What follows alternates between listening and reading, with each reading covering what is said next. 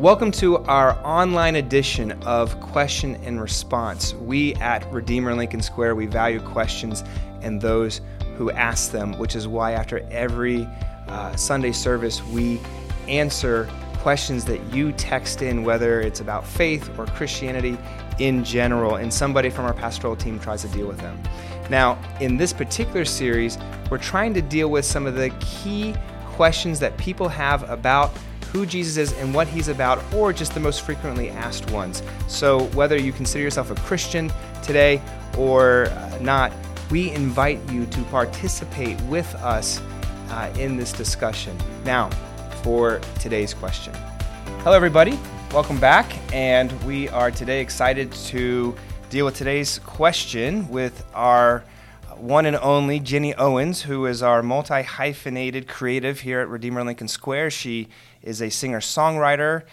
She's an author. She's our worship leader often here at LSQ. She's also stepped in as our 2021-2022 interim women's ministry manager. She's basically a Swiss Army knife. She's done a little bit of everything. And we are coming to you live from Times Square. That sounds weird to say it that way, but these are our new office space.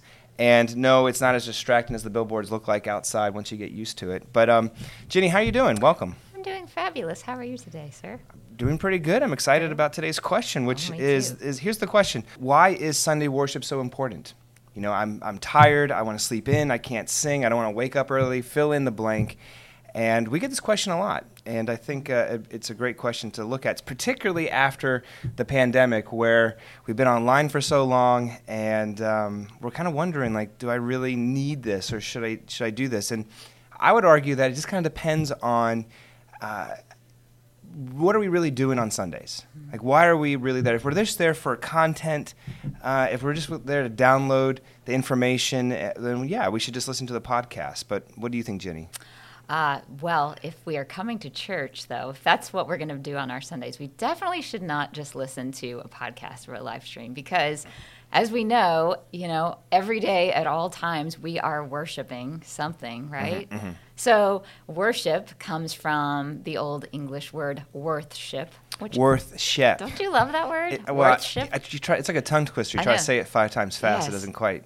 You should do that. No, I'm not going to try to do that. Okay. Well, but worthship means bestowing worth on things. Yeah. Which we do all day long with our lives, whether it's our work, our family, whatever it is that we value. And so Sundays are the day when we come together to step back together, to admire God's creation, to wonder at all of the amazing things he's done for us throughout the week and throughout the history of the world, and to, ascribe to him worthship. Yeah.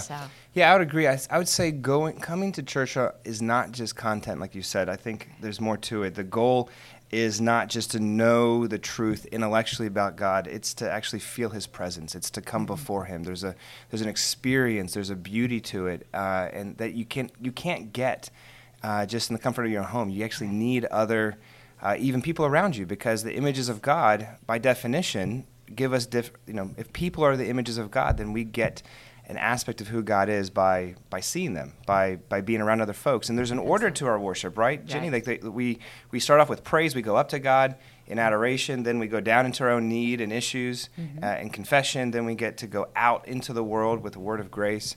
Right. There's a whole process of reminding ourselves where we're going to bestow our worth, and if I'm going to bestow it with him, even with our songs, right? Absolutely, yes. And I think it's that collective experience, being still, being at rest before him, and doing that together, that we then carry with us throughout the week, right? So our songs are such a huge part of that. I mean, don't get me started. How long do we have to talk about songs? But I love singing. I love, even if we can't sing, this is one of those beautiful things, one of the rare things that we will all be doing in heaven that we do now. Well, what is it about singing? Like, why don't we just say it? What is there something special about? I'm asking the songwriter about singing. Yes, well, yes, because it is a full body experience. Think about it. Your vocal cords are working. Your body is sort of moving to the rhythm. If you're Presbyterian, that's probably happening quietly and Hands internally. Hands don't go fully up, right? Yes, but then your mind is reverberating all day with those lyrics and that melody because you have had the lyrics and melody together, so they're connected.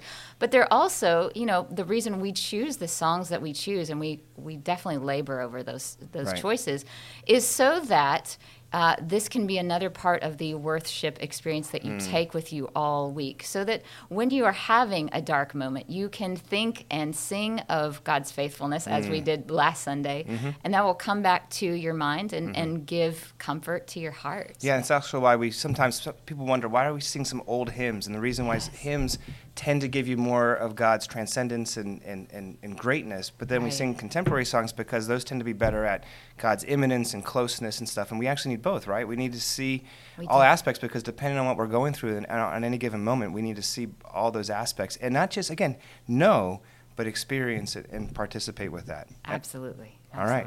Well, I think that's at least a partial answer for the experience of what happens in worship, and I hope to see folks out for that, and hopefully it answers that question. Thanks for tuning in to today's episode. If you have more questions, please email us at lsq@redeemer.com. Thanks for joining us, and see you next time.